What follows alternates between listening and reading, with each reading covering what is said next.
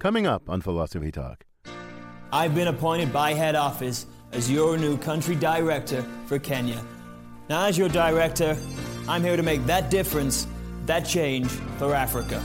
Foreign aid or injury? Maybe foreign aid programs don't always work exactly the way we want them to. But aren't they still deeply valuable? I've worked for my mother's NGO since I was 6 years old. Isn't the real question, what's the right way for developed nations to fight global poverty? Sometimes a good acronym can win a grant, just like that. Take last year's winning one, for example. Building real infrastructure, bringing enterprise to societies, which is bribes. That didn't help anyone.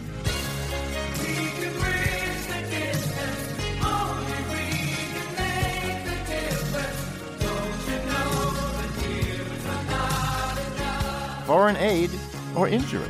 Coming up on Philosophy Talk. Hi, I'm Josh Landy. And I'm Ray Briggs. Thank you for listening to this episode of Philosophy Talk. Learn more about the program by getting our monthly newsletter. Just text the word philosophy to 22828. That's 22828. And get access to our library of more than 500 episodes by becoming a subscriber at our website, philosophytalk.org. Now, on with the show.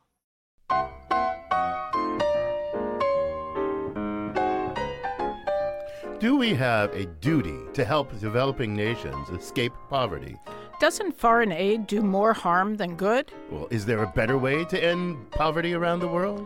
Welcome to Philosophy Talk, the program that questions everything Except your intelligence. I'm Ken Taylor. And I'm Deborah Satz, and we're here in the studios of KALW in San Francisco. Continuing conversations that begin at Philosopher's Corner on the Stanford campus, where I teach philosophy and where Deborah has recently become Stanford's Dean of Humanities and Sciences. Congratulations on your promotion, Deborah. Thank you. So today we're going to be thinking about the ethics of foreign aid. Well, Deborah, I really don't like that term, foreign aid, because, it makes it sound like we're giving, freeloading countries undeserved handouts or something, sort of like the international version of welfare payments. But, it's not a matter of charity. It's a matter of justice. We owe it to developing countries to help them escape poverty. Why do you say that? Well, because just look at what we've done to the world, Deborah. We've despoiled the planet. We've stolen natural resources like oil and gas right out from under the noses of many foreign nations. We've propped up corrupt, oppressive regimes, funded dictators and warlords around the globe. And why did we do that? Well, not out of charity, all for our own economic gain. Wait. Hold on a second. Surely you can't place all the blame for the world's ills on the United States. Well, no, I don't. You're right there. Well, there's the UK. They were at it long before we were, and France, and even little old Belgium. And look, all the world's colonial powers are complicit too. And you know what? We all collectively owe the developing world foreign aid, as people call it, because of what we've done to them. So you see foreign aid as a matter of compensatory justice? Ken, that's absurd. No, why? Why? Because the dominant powers, the ones that have usurped all the world's wealth, will never own up to their crimes? Is that it? First of all, your view of who owes foreign aid to whom is inaccurate. Not all of today's rich countries were colonizers. Well, but the colonizers among the rich countries should pay the lion's share of the burdens. You can't deny that. Why shouldn't any country with more than it needs provide aid to people in desperate circumstances? Oh, well, if they're not complicit in all this poverty, then why should they have to pay? Because there's a duty to rescue? Because we have humanitarian obligations?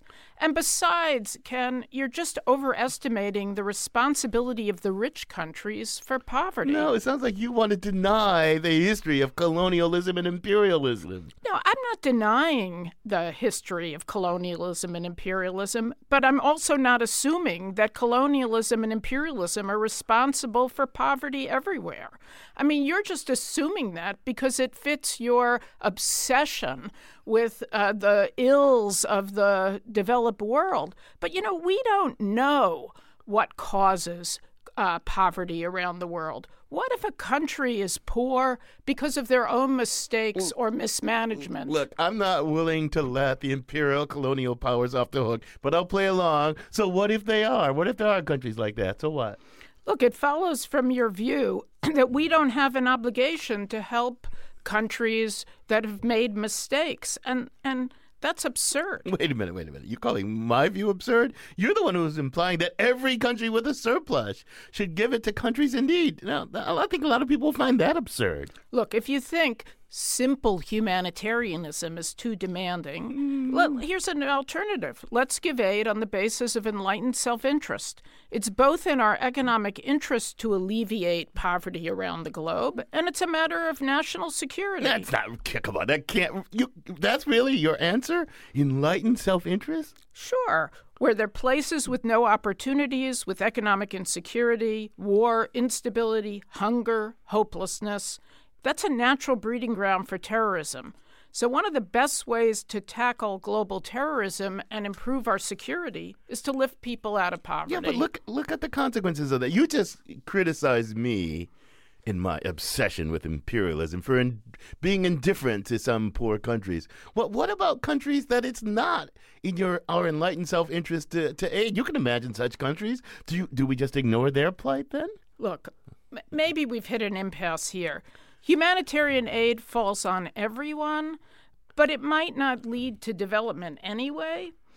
And neither enlightened self-interest nor compensatory justice seem to be demanding enough. Well, I'll agree with you here. We have reached an impasse.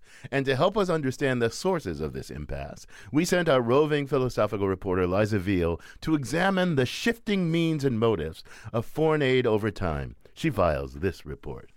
Starting from the top, foreign aid begins with colonialism. Colonists put money into their colonies for one simple reason. It was their countries, don't forget. Rosalind Abin is from the University of Sussex. She's worked in international development policy and practice around the world. They were spending money on countries that they owned. Simple. So fast forward to when colonized countries start gaining their independence. Many of them demand redistribution of global resources as retribution for their exploitation. To them, foreign aid was a right, not a gift. This is the Cold War, so the Soviet bloc and the Western nations are each trying to get all the developing countries on their side. Our hand of friendship is stretched out to all. One friendship does not come in the way of another. This led to a boom in development, with donor countries trying to buy support. The 1960s was called officially by the United Nations the development decade. Abin remembers when the first major highway was built from the coast to the capital in Sudan. As you drove along this lovely new tarmac road, people said, oh, now we're on the Yugoslav section. Oh, now we're on the Italian bit. Aha, now it's the Chinese. And so if you were clever, you got as much money and support as possible from every country that was prepared to fund it. Aid during this time is almost by definition infrastructure and spending projects designed to stimulate the economy. The idea was get more money flowing, open up global markets, and everyone will be better off. But what people were noticing is that trickle-down wasn't working, and that therefore aid should switch specifically to funding programs that targeted poor people. So, 1970s, new era. Meet the needs of the neediest, provide food, shelter, medicine, water. And this isn't politically motivated economic development. It's thinking about not just the potential foreign business partner, but his wife and child. The UN officially calls this the International Women's Decade. We women will no longer tolerate paternalism, for it deprives us of our selfhood. Some donor countries try to act out of a moral commitment, a sense of solidarity with poorer countries, a belief that global inequity requires redistribution of resources. But then comes the 80s. There's a massive global recession. Developing countries go into serious debt with donor countries, and everyone gets stingy with aid money. We cannot continue any longer our wasteful ways at the expense of the workers of this land. Instead, donors make a new deal. They say, we'll relieve your debt if you impose a new austerity budget. Only fund the bare essentials. That is, only fund the things we say you should. Now move to the 1990s, when the Cold War came to an end at the start. And at that moment, there was only one player in town. It was the West. And the West is now on a mission to help strengthen democracies in developing countries, which, even when you mean well, political engineering is a dicey prospect. Pause for an example. When Abin ran the British Aid Office in Bolivia in the 90s, she discovered that many poor people in Bolivia didn't have ID cards and couldn't vote. particularly indigenous people who spoke languages other than Spanish. So she wanted to fund a campaign to get everyone ID cards. But the Bolivian government said, that's not our program. That's not our priority. I mean, the government was right. Foreign aid shouldn't come in and throw their weight around. On the other hand, the logic is that you could fund people to help them get a vote, and then they might vote for a more equitable, socially just government policies. Which is actually what happened in the end. Evo Morales, an indigenous man, got elected in 2005, in part because of greater access to the vote. But clearly, on the whole, Rosalind Aben agrees that foreign aid has a checkered success record at best.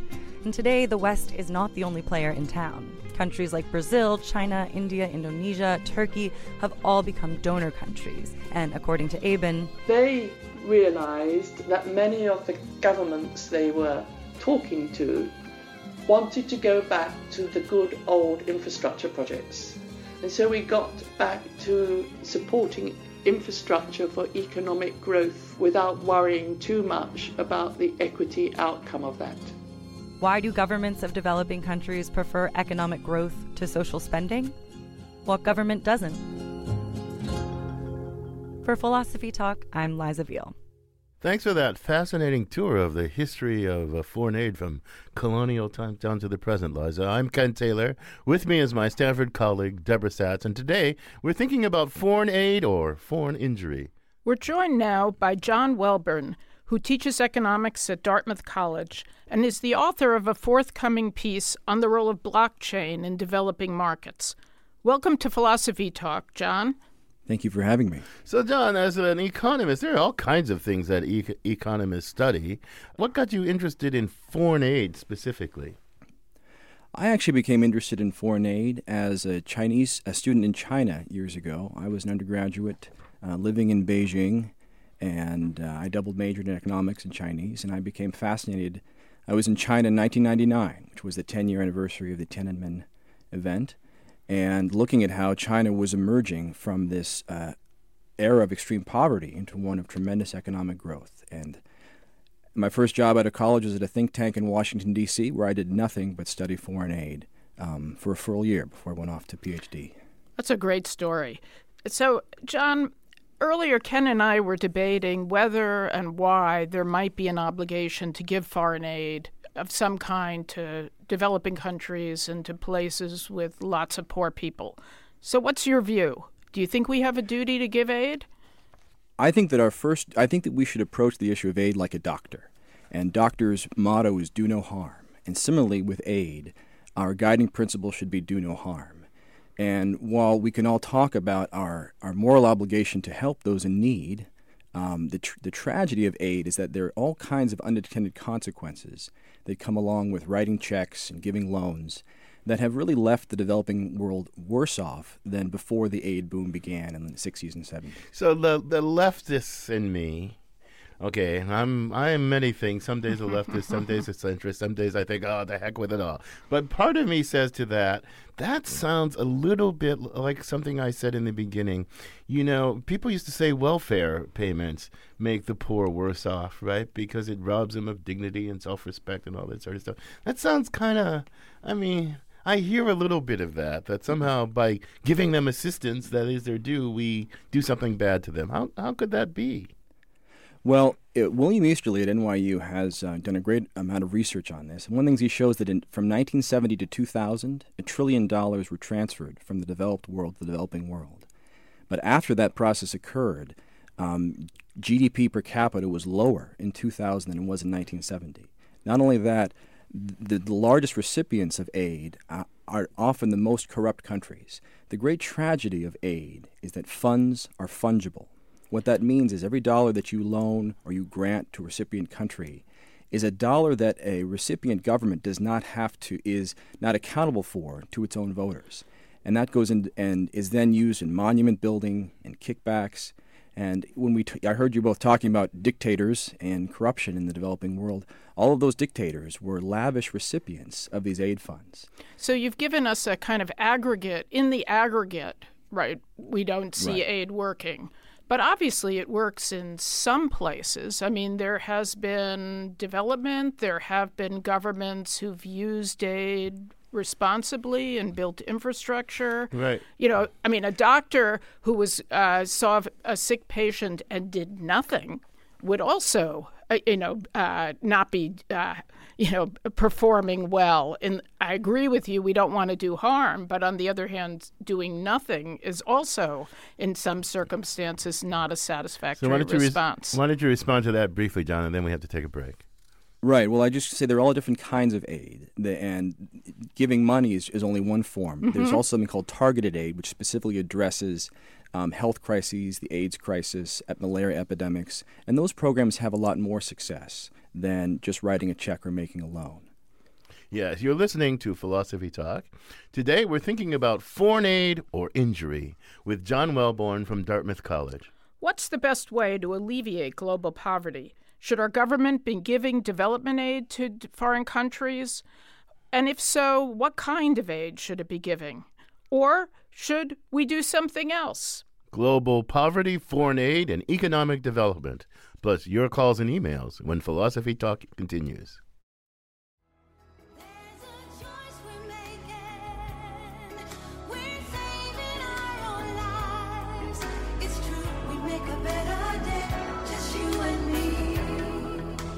Is helping to alleviate poverty in the developing world like saving our own lives? I'm Ken Taylor. This is Philosophy Talk, the program that questions everything. Except your intelligence. I'm Deborah Satz, and today's topic is foreign aid. Our guest is John Welborn from Dartmouth College. So, John, I get that you seem not to think that foreign aid is like the main or even a significant answer to the problem of global poverty. But I assume you have lots of different objections, but I want you to encapsulate for me your main problem about foreign aid. What's your main hesitation about foreign aid?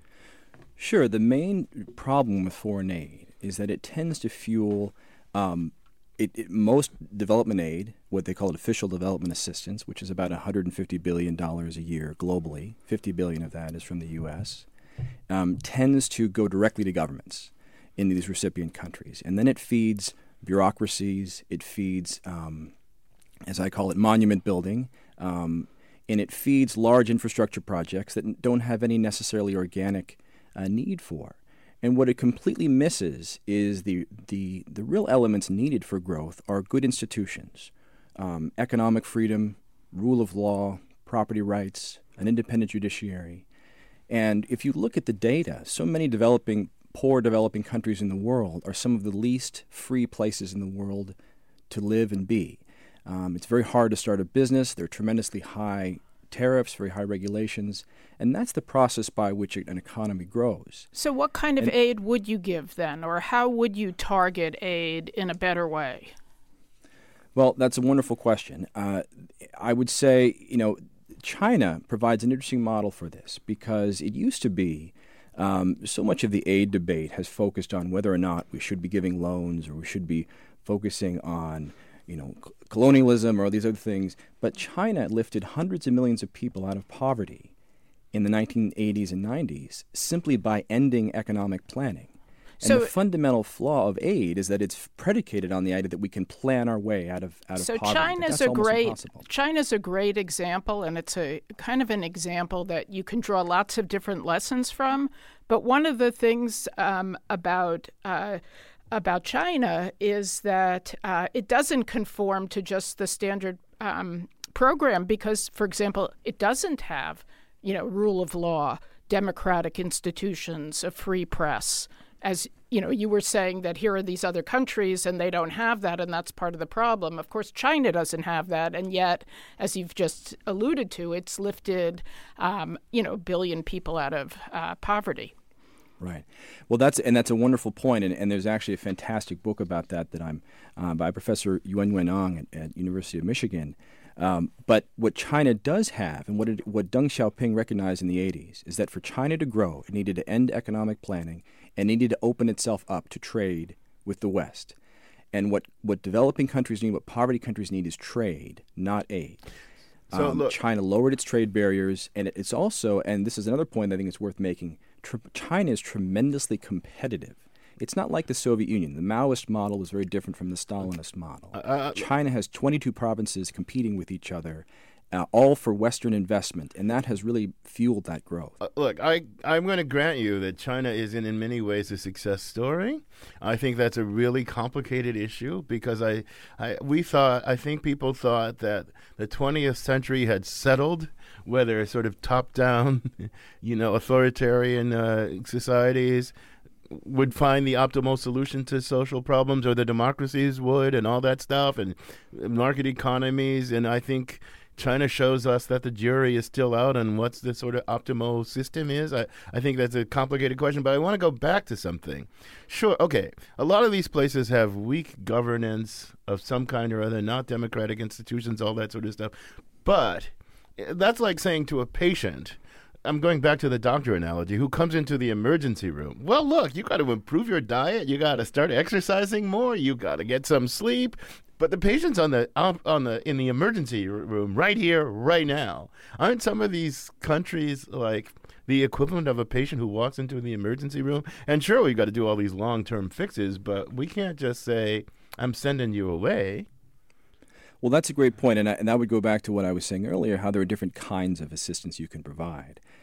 Targeted aid, which is the popular new program, focuses specifically on addressing health crises. For example, Bill Gates, the Gates Foundation, is focused on really bounties for new technologies that will help the developing world. I think he's focused now on a toilet system that's sanitary and easy to implement.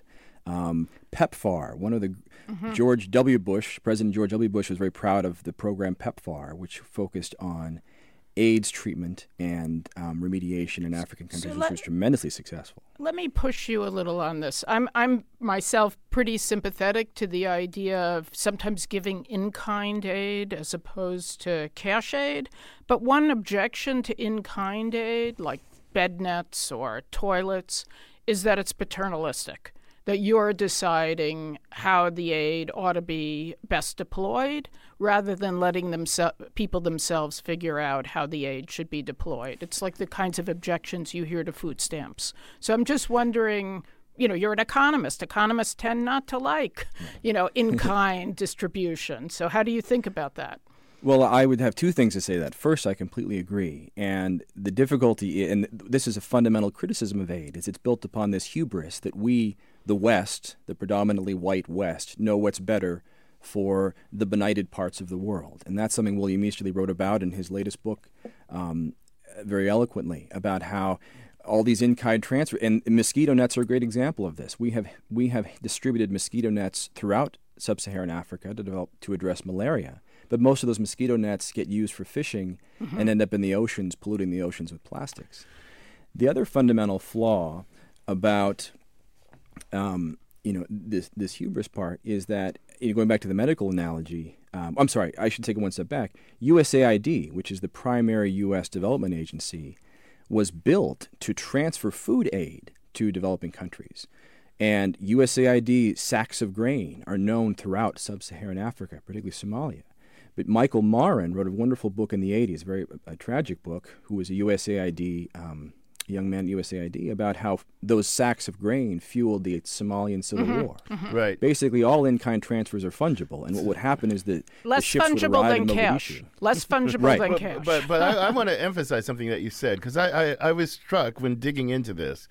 It struck me as a more powerful thought than I had realized, that there's a lot of people in the West who think that they can kind of rebuild these societies from their academic political perches, and it's a kind of flip side of the old imperialism. Like, we are the technocratic elite. We're going to tell these societies what they need to do, how they need to do it, and that kind of short circuits the kind of political social development on the ground. I had never thought that. But there seems to be something to that thought. I don't know how much, but something to that. Ken, you were very wise, Ken, and that's a great point. In Washington, we call them the development set. And the truth is, and this is a rather cynical point of view, the biggest proponents of AIDS are those in the West who directly benefit from its continued deployment in the developing world. Driving around in white Range Rovers throughout Africa for a couple of years sounds like a lot of fun. Sitting in an office in Washington, there are an awful lot of economists, and I'm one of them, looking for jobs and development agencies hire them. And what do? They sit in offices thinking about planning their way out of an economy. So isn't one lesson to learn from this that there isn't one a priori model for development, that we have to be pragmatic? If I think about China, I don't think that China is just a free market model. It's a pragmatic model where the state played some role in directing the market, but it also unleashed, much more competition. And it was a pragmatic. That's a wonderful, absolutely, Deborah. And the key here is no one model fits every country. Mm-hmm. Experimentation. Right. What China did so well, and this is part of the interesting backstory to Xi Jinping, is his father, I believe, was one of the key people who founded the city of Shenzhen, who said, we're going to build this charter city here, Shenzhen, which is going to play by the West's rules, and we're not going to interfere in it. And there were these charter cities built in China that became really factories for all of your iPhones were built in Shenzhen. And Paul Romer, who recently won the Nobel Prize in Economics, this is an idea that he is advocating strongly for the developing world, of charter cities, places where laboratories of experimentation, where different things can be tried. I think Deng famously said what mattered was not the color of the cat, but whether the cat catches the mice. You're listening to Philosophy Talk. We're talking about foreign aid or injury, and we'd love to have you join this conversation and give us some aid. And Lisa from San Francisco is on the line. Welcome to Philosophy Talk, Lisa. What's your comment or question? Yeah, well, my comment, I'm a Chilean American, and so Chile had a very, very important lesson for a lot of people in Latin America, because your guest mentioned U.S. aid. U.S. aid has been involved in destabilizing governments that have tried to gain independence from the West and from dictatorships that have been placed there by the U.S. government, by the CIA. And what he calls economic freedom really means impoverishment for the majority of the people of these new developing countries, like Nicaragua, for example. And in reality, many of these governments have been hit by the so-called aid that they provide has had blackmail tied coercion to very severe austerity policies. What calls to mind is the Confessions of an Economic Hitman, of how the aid and how the credit system has been set up by these major economic powers of the world to really continue to subjugate the rest of the majority of the poor people of this world. Lisa, that's a mouthful, and that's a lot. I'm going to give John a chance to respond. John, what do you want to respond to? Well, Lisa, I actually agree with 98% of what you said. I've read that excellent book, Confessions of an Economic Hitman. Everybody should read that book. And it is simply a fact, a tragedy, that no matter what our intentions are as voters, aid is a tool of the political process, and it will always be that way. John Bolton recently gave a speech at the Hoover Institution saying that developing countries have to choose between the U.S. and China. They can either receive loans from the World Bank or the U.S. or USAID, or can they receive them from China, but they can't be both. That goes back to one of the justifications. Deborah and I ran through these possible justifications, right? Compensatory justice, the duty to rescue. Countries, nations, are driven by what they perceive as their national interests. So it's pretty hard to get a complicated national elite like we have in the United States to think, well, we're just doing this for humanitarian reasons. We're just doing this for compensatory justice reasons. And once it's about enlightened self-interest, it's a complicated stew of things. Wouldn't you agree? Indeed. And in fact, the top recipients of U.S. development assistance are really political allies. Absolutely. Pakistan, Israel, Egypt, other countries in the Middle East are... that's really how the decision is made. I should add one thing, though. Even those sums are large that we give to those countries, but it doesn't take much to undermine the natural process of a country evolving. So even though an aid to a specific recipient country may seem small, a fundamental problem with aid is that the government receiving those funds in the form of loans, they're now the partner of the donor country. They're not the partner of voters in that country. Right. They're not responsible to voters. And this is what Angus Deaton, who won the Nobel Prize in 2014, wrote about so eloquently, is that the fundamental problem with aid is it messes with that natural democratic process, that process of discovery, and it interferes between the relationship between the government and the government. Of course, in some countries we don't have democracy. So, well, so we always have to think about, what can we do in the context of non-democratic societies where the people don't have a voice in the direction of their country. So we got we have one more caller in line before the break. Raman from Menlo Park. Welcome to Philosophy Talk, Raman. Yeah, I don't know if it's very well phrased, but I'm just wondering if it would be more helpful, the aid would be better targeted if people in the countries that are providing the aid would have more of an interaction with the people that are in need of the aid. In other words, more information. Mostly the people who ask for money just say, we need this money, but you don't really know who you're giving it to, it's for. Yeah. Good question, Raman. What do you think about that, John?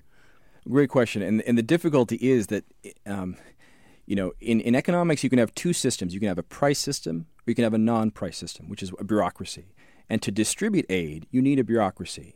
And but the problem is you don't have prices giving you information about scarcity and value in the recipient part of the world. You're absolutely right that it would be a lot easier if the donors had more connection with the folks on the ground. And, World Bank would argue, we do have people in those countries providing information. But it's very difficult having this chain of command through this complex bureaucracy. There's almost no solution to that. So let me ask let me push back here for a second, because it does seem to me that China is upending a lot of our conventional wisdom about growth. Because, as I say, when you look closely at China, you see a vibrant, amazing machine of development tied to a very large, bureaucratic, authoritarian society. And, you could take that as a kind of experiment. And it's an experiment that, at least, I'm not saying that growth is the only thing we should care about, but on what produces growth, it's showing us a different model. I think I'm just going to agree with Deborah, John, and I'm going to ask you to hold if you got a big thought, hold it. If you got a brief thought, let us hear it. I have a big thought, so let's hold it. Okay, so this is a big question. You're listening to Philosophy Talk. We're thinking about foreign aid with John Welbourn from Dartmouth College. Should foreign aid be more than transferring cash? What about eliminating corruption and strengthening the rule of law? Combating poverty around the world, when Philosophy Talk continues.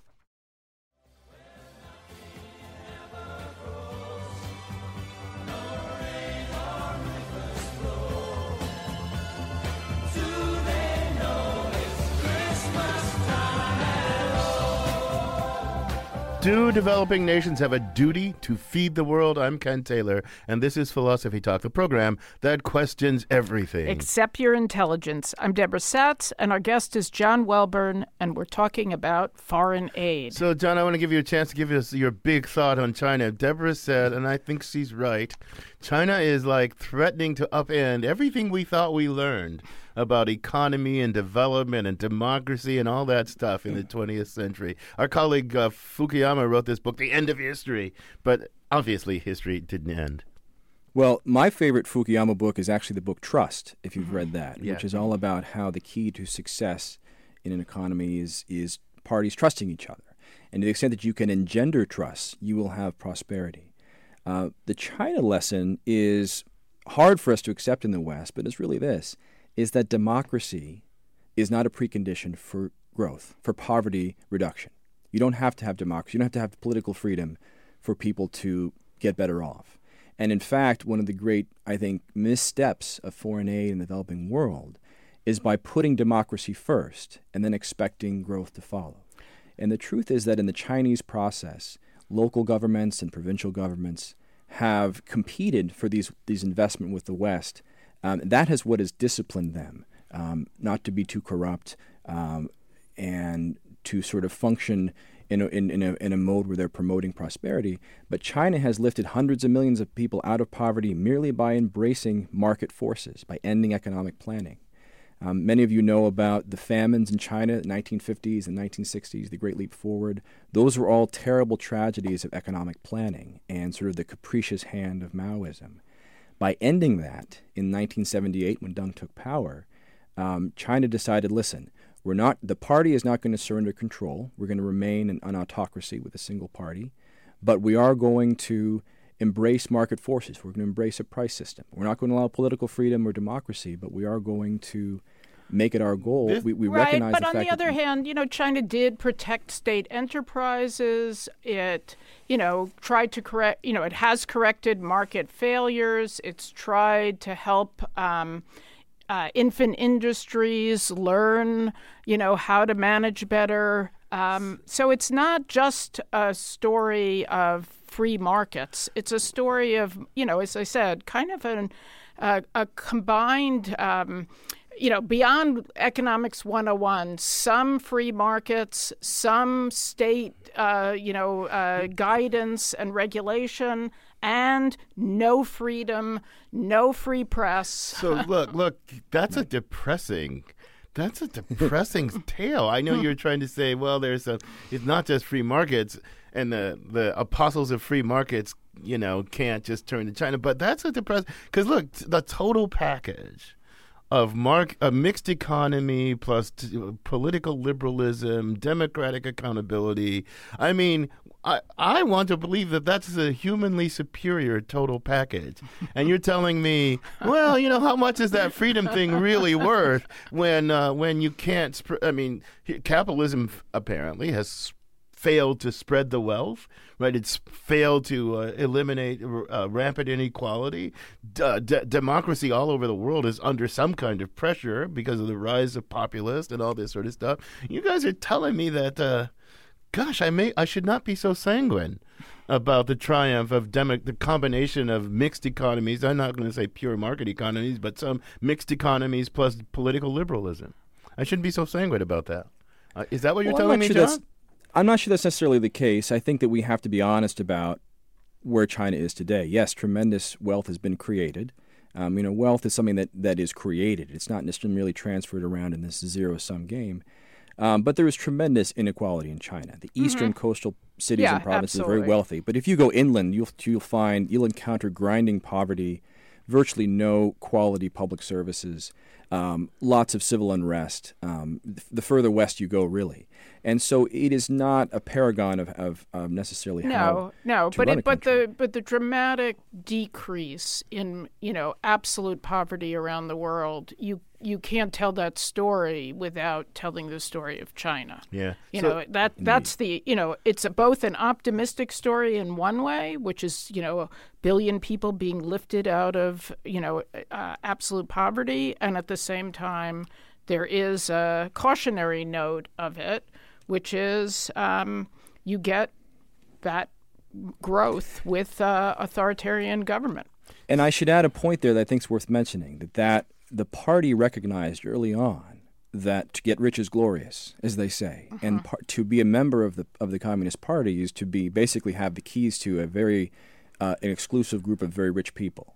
And the party has gotten tremendously rich. And so the party has recognized that this is their path to maintain power. And Xi Jinping, China is becoming much less politically free now. There was this hope, I think, in the early 2000s among a lot of economists like myself that China was going to continue on this path and eventually, toy with political freedom. Right. And the opposite is occurring. Right. And in fact, absolutely. Let's let a caller in here. Anna from Oakland. Welcome to Philosophy Talk, Anna. Hi. I'm just wondering what models of foreign aid is the U.S. looking at currently to make it more effective?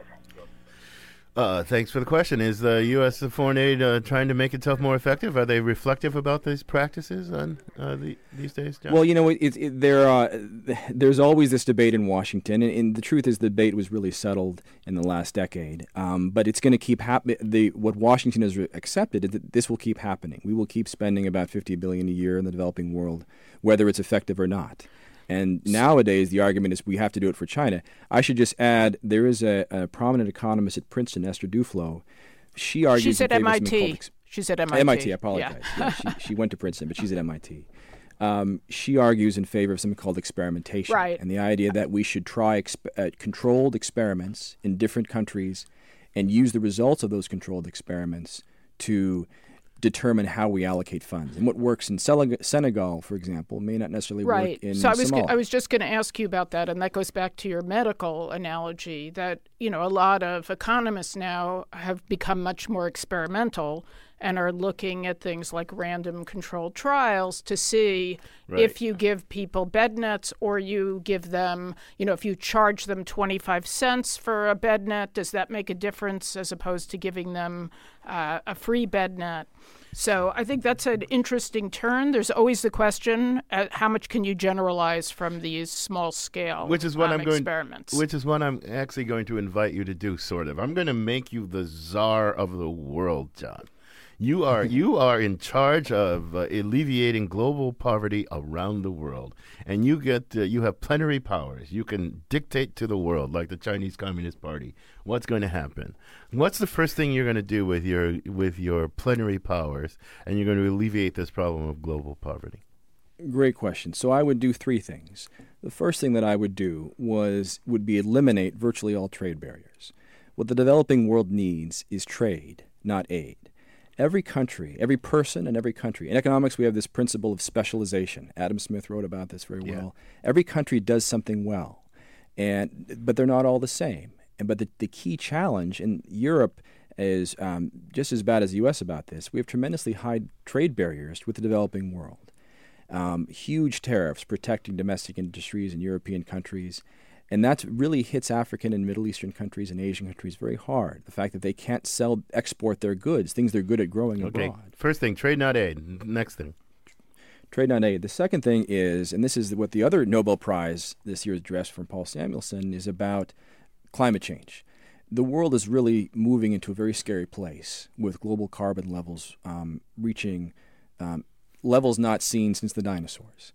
And what the world needs is a global carbon tax. Yeah. And as an economist, I feel this is something called the Pigouvian tax, a sin tax, but it is really the only effective way to reduce atmospheric carbon as a global tax. And the third? And the third, trade not aid, global carbon tax, and the third? The third thing is this very exciting new technology called blockchain, and that's something that I'm writing about recently.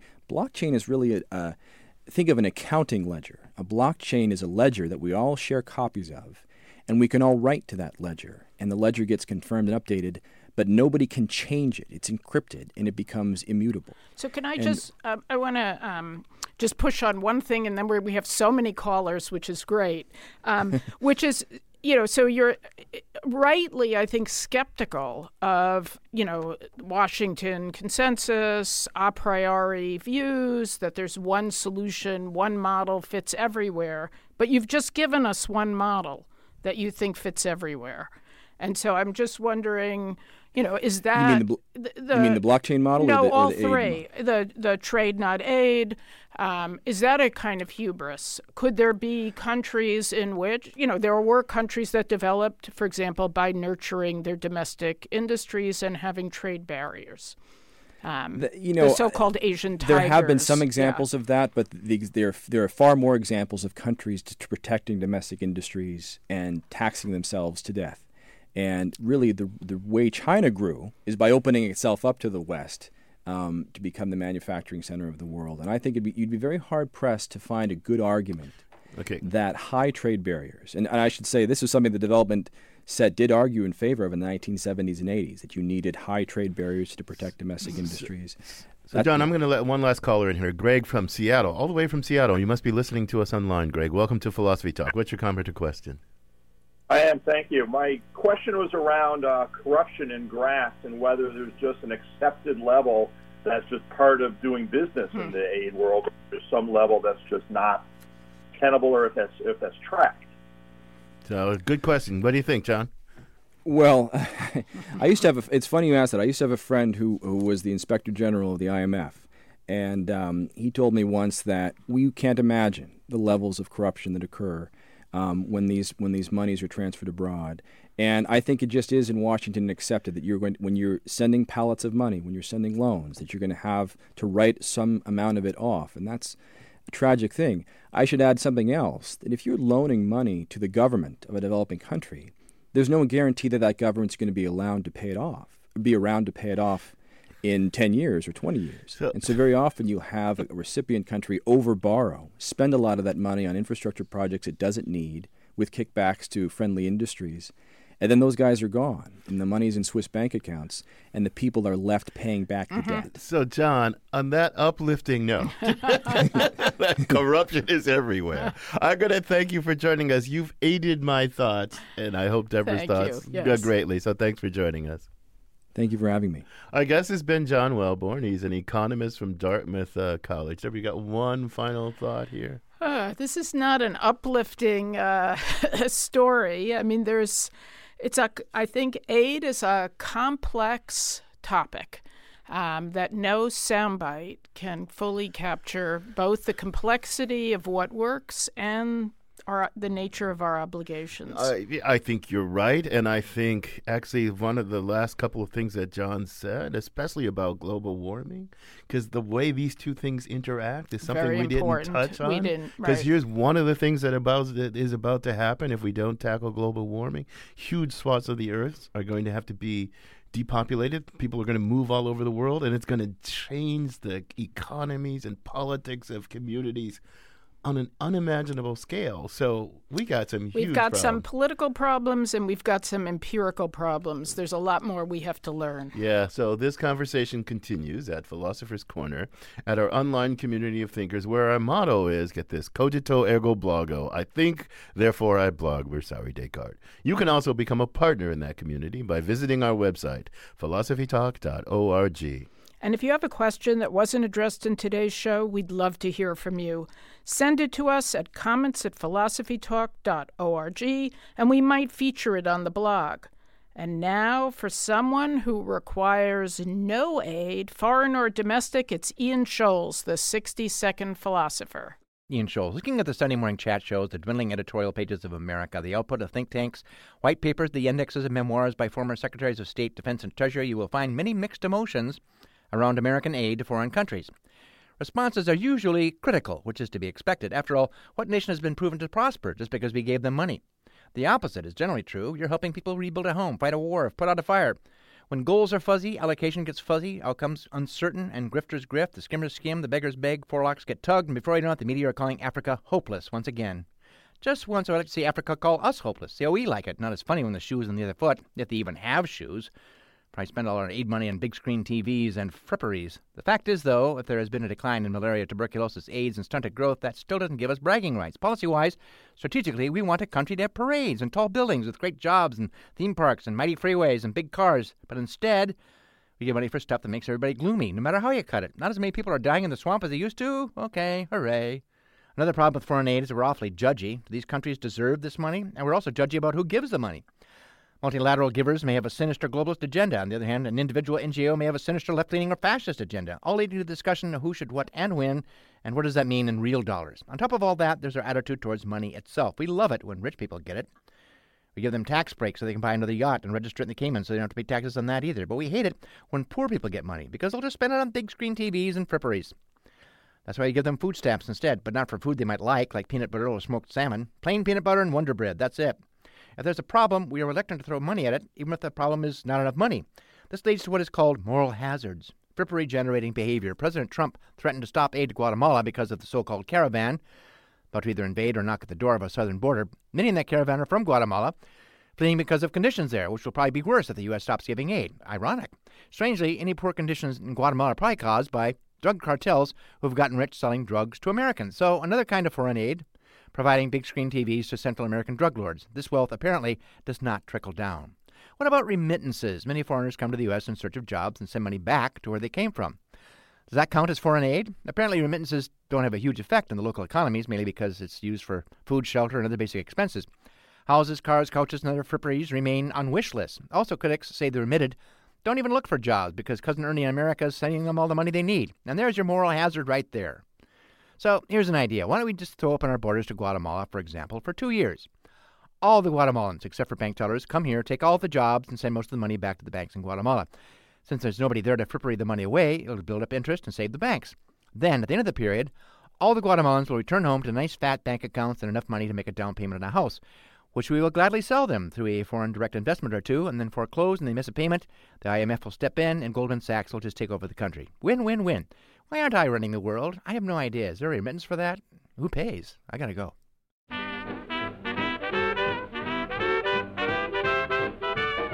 Philosophy Talk is a presentation of KALW Local Public Radio San Francisco and the trustees of Leland Stanford Junior University, copyright 2018. Our executive producers are David Demarest and Tina Pamantuan. The senior producer is Devin Strolovich. Laura McGuire is our director of research. Cindy Prince-Baum is our director of marketing. Thanks also to Merle Kessler, Angela Johnston, and Lauren Schechter. Support for Philosophy Talk comes from Stanford University and from the partners at our online community of thinkers. The views expressed or misexpressed on this program do not necessarily represent the opinions of Stanford University or of our other funders. Not even when they're true and reasonable. The conversation continues on our website, philosophytalk.org, where you too can become a partner in our community of thinkers. I'm Josh Landy. And I'm Ken Taylor. Thank you for listening. And thank you for thinking. Now, how about lending this country $20 million, you old skinflint? $20 million is a lot of money. I shall have to take that up with my Minister of Finance. Well, in the meantime, could you let me have $12 until payday? $12? Don't be scared. You'll get it back. I'll give you my personal note for 90 days. If it isn't paid by then, you can keep the note.